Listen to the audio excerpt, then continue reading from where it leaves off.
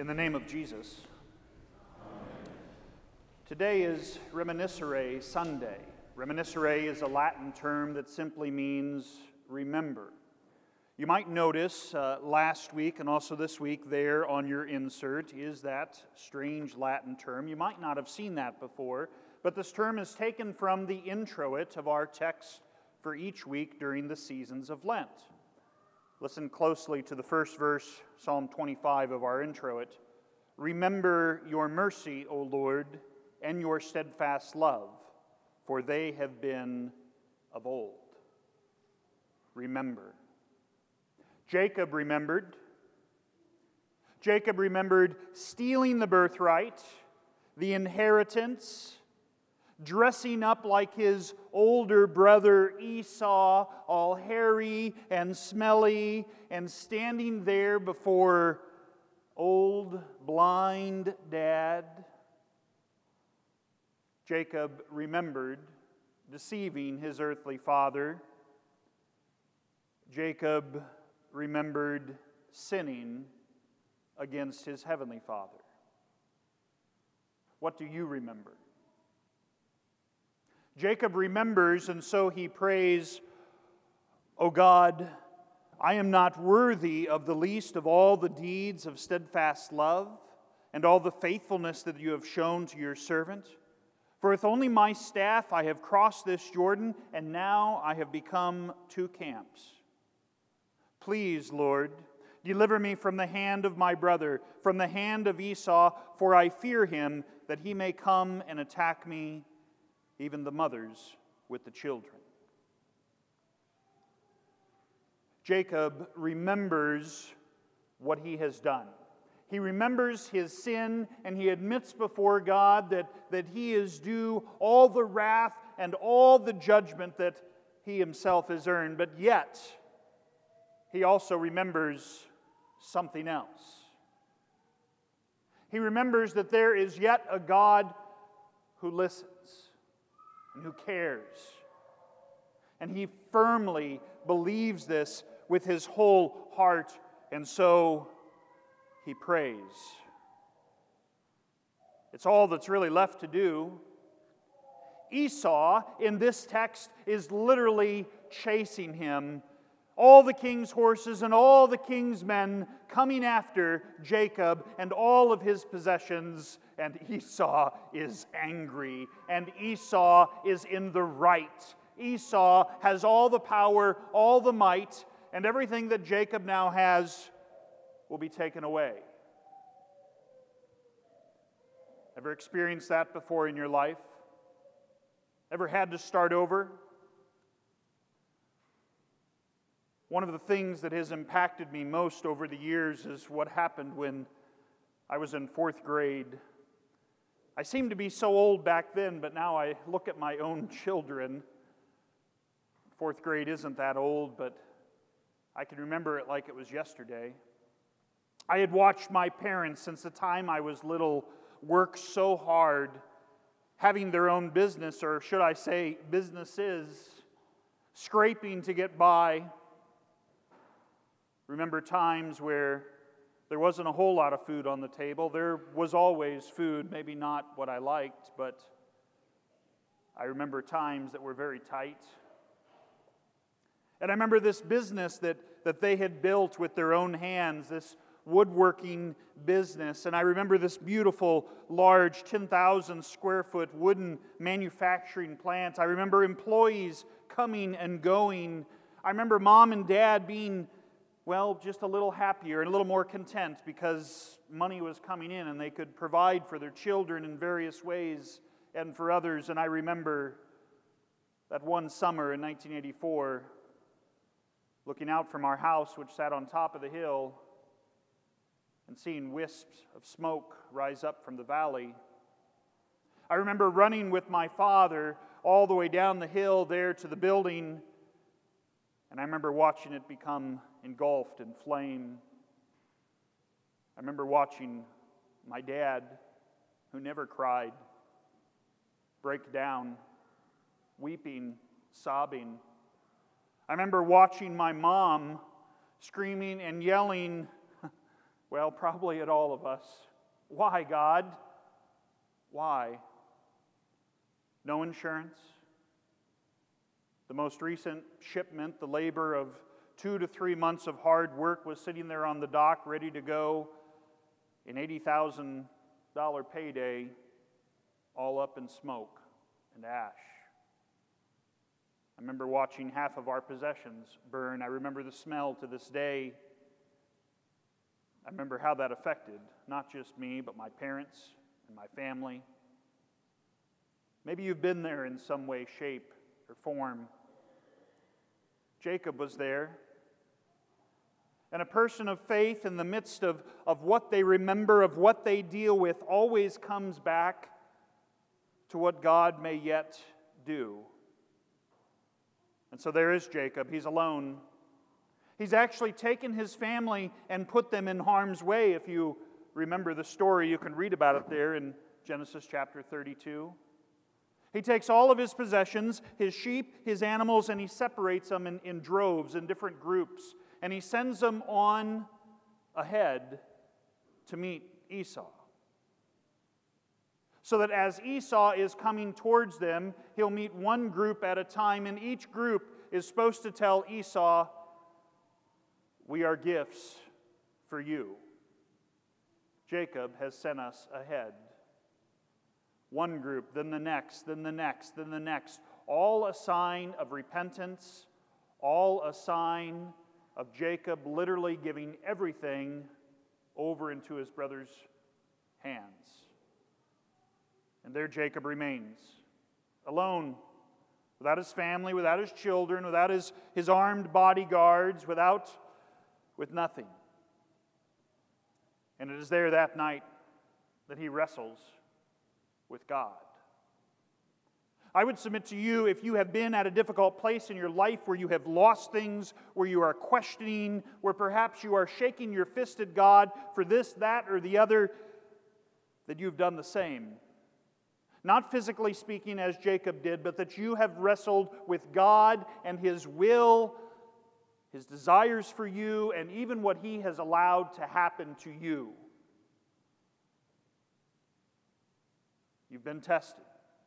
We will be tested in many and various ways.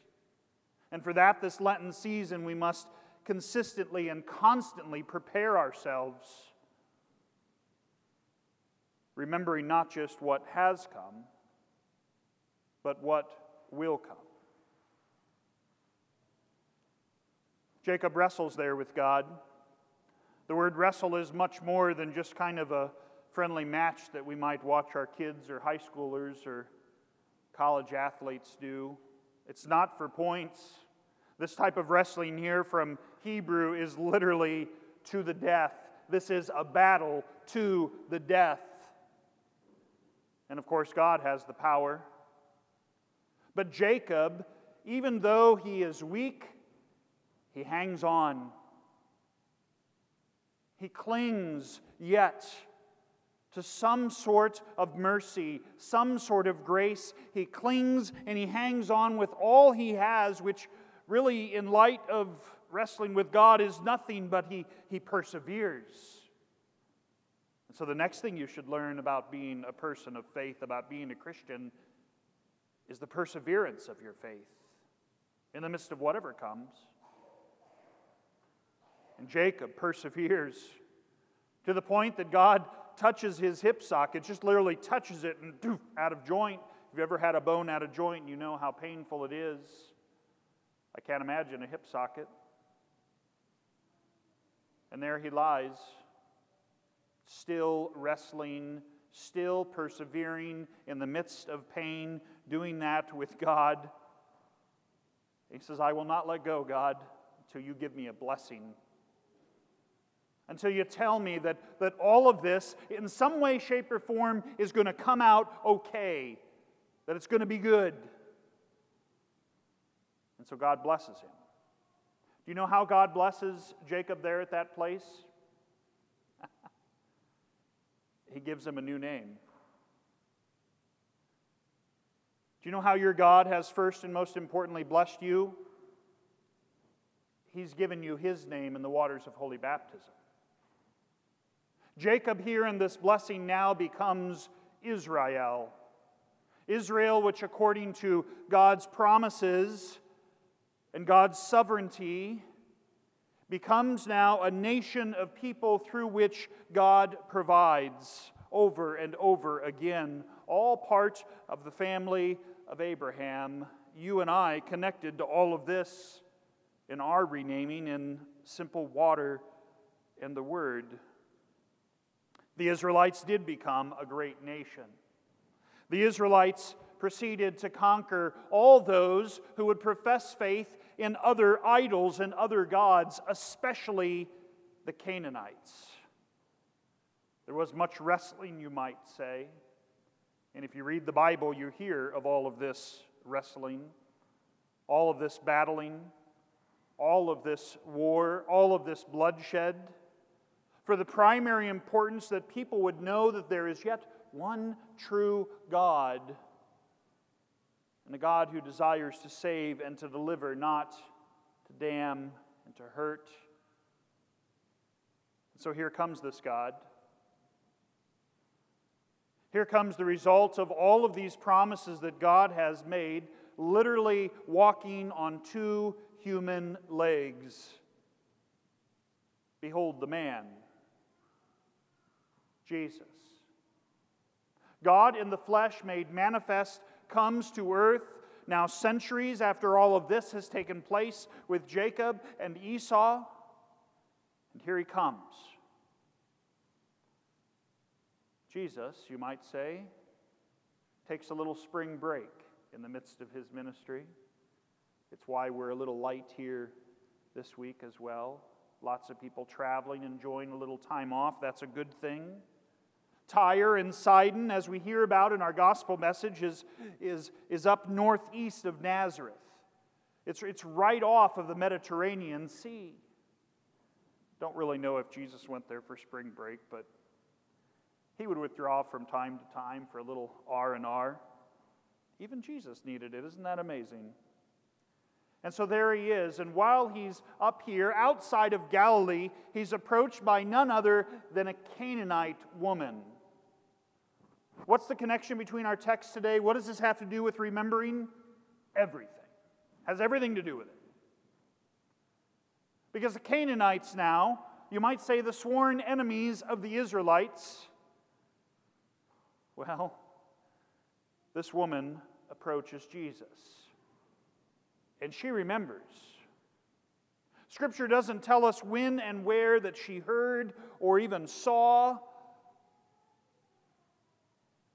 but she knew that there was one true God who would yet be merciful, who in the midst of all the wrestling would yet provide in some way, shape, or form, and she truly believed that this man, Jesus, now walking the earth, was that God. And so she cries out to him. It's right there in our text. Have mercy on me. Pretty simple request. We pray it. Have mercy on me. And then she says, O Lord, a term of respect, a term of submission. And then she adds to that, son of David, a Canaanite? Oh yes. She obviously has heard of the promises and believes now that the promise of a son of David, a Savior, through Bethlehem, even the house of bread, would come and that he would be there to help her, which is what's really odd, because she's a Canaanite. She's not an Israelite. She's not connected to the name that Jacob was given. You might say this. Someone who hasn't been baptized, has never really been to church before, perhaps just read the Bible on their own, all of a sudden shows and exhibits faith.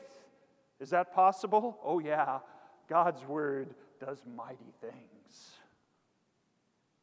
Have mercy on me. My daughter is severely oppressed by a demon. You want to go back and ask this lady what she remembers about the time in her life where things were a little crazy? Pivotal memories that she has, I would imagine this probably would be one. Daughter possessed by a demon. Probably rocked her world.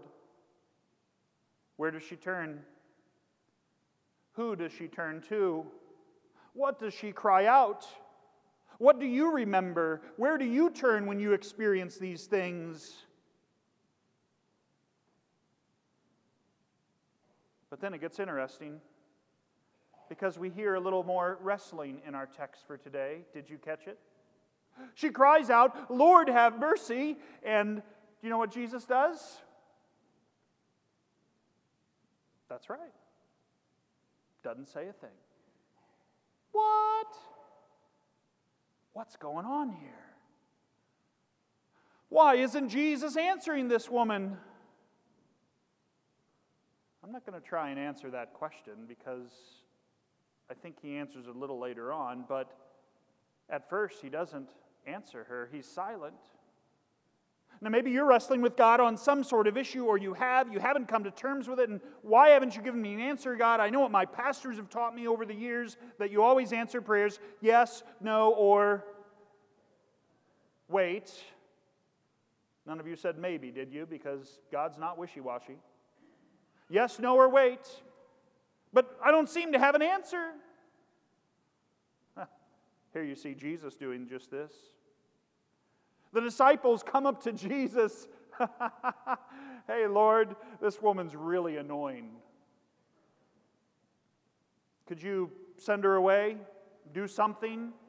Perform some sort of little miracle and make her happy and just... We've got business to do. The business of the church is important, and we don't have time to deal with all this little stuff. If you're a church leader, you remember what's important as well. Of how we love one another. Of how we're called to bear one another's burdens. But you know what? Even when the disciples get in on the whole stone-throwing thing, the whole gossiping, get rid of her, she stands firm. You want to talk about wrestling with God? You want to talk about wrestling with what He allows to happen to you? You've ever dealt with a bully, you've ever dealt with people that have said bad things about you, you've dealt with slander, libel, you name it, you're in good company. But she came and knelt before Him saying, "Lord, help me." Again, a second time. Now surely Jesus is going to give in here, right? Did you hear what He said? This is amazing. This is one of the most marvelous texts in Scripture, I would submit to you.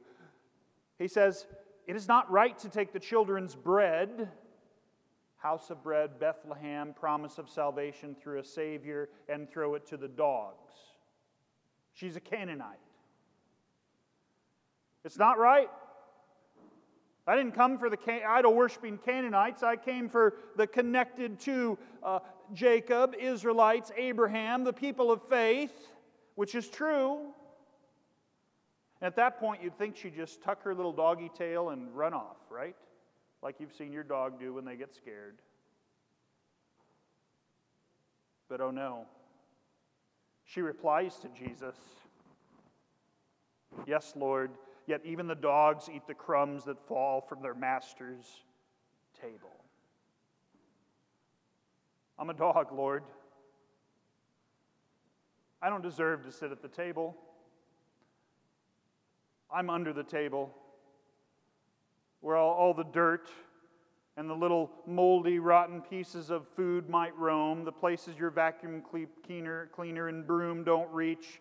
That's me. And I'll take whatever I can get. That's faith. If your faith is that you think you have deserved something, that you have earned it, and that God needs to give to you in kind, then you are sadly mistaken. And you're going to have a wake-up call. One day, perhaps for eternity. But to remember, to be a repentant sinner, to recognize our state and what we deserve, to be as Jacob was, all alone, and yet clinging in faith to God's grace and God's mercy.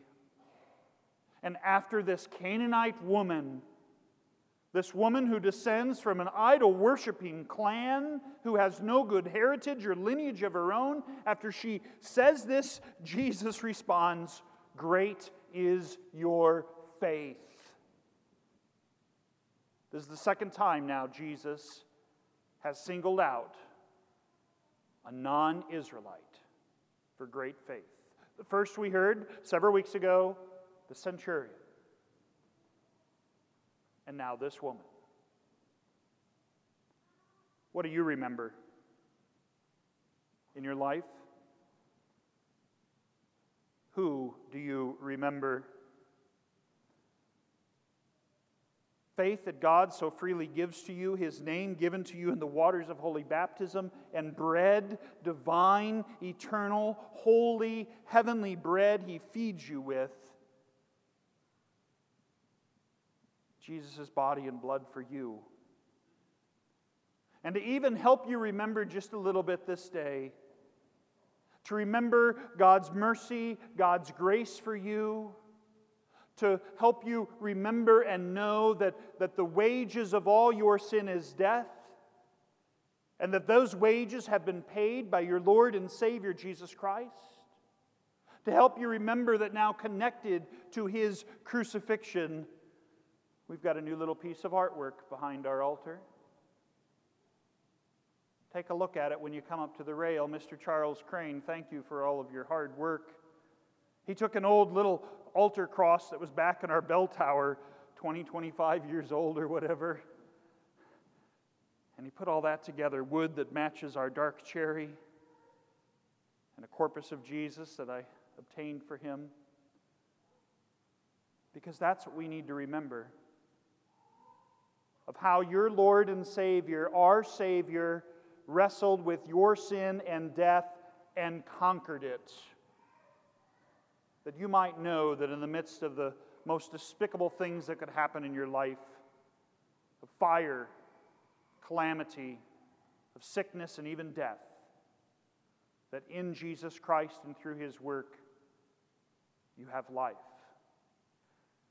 May our faith, our simple faith, be all about that. Be all about Him. God grant it, yes, for the sake of Christ. Amen.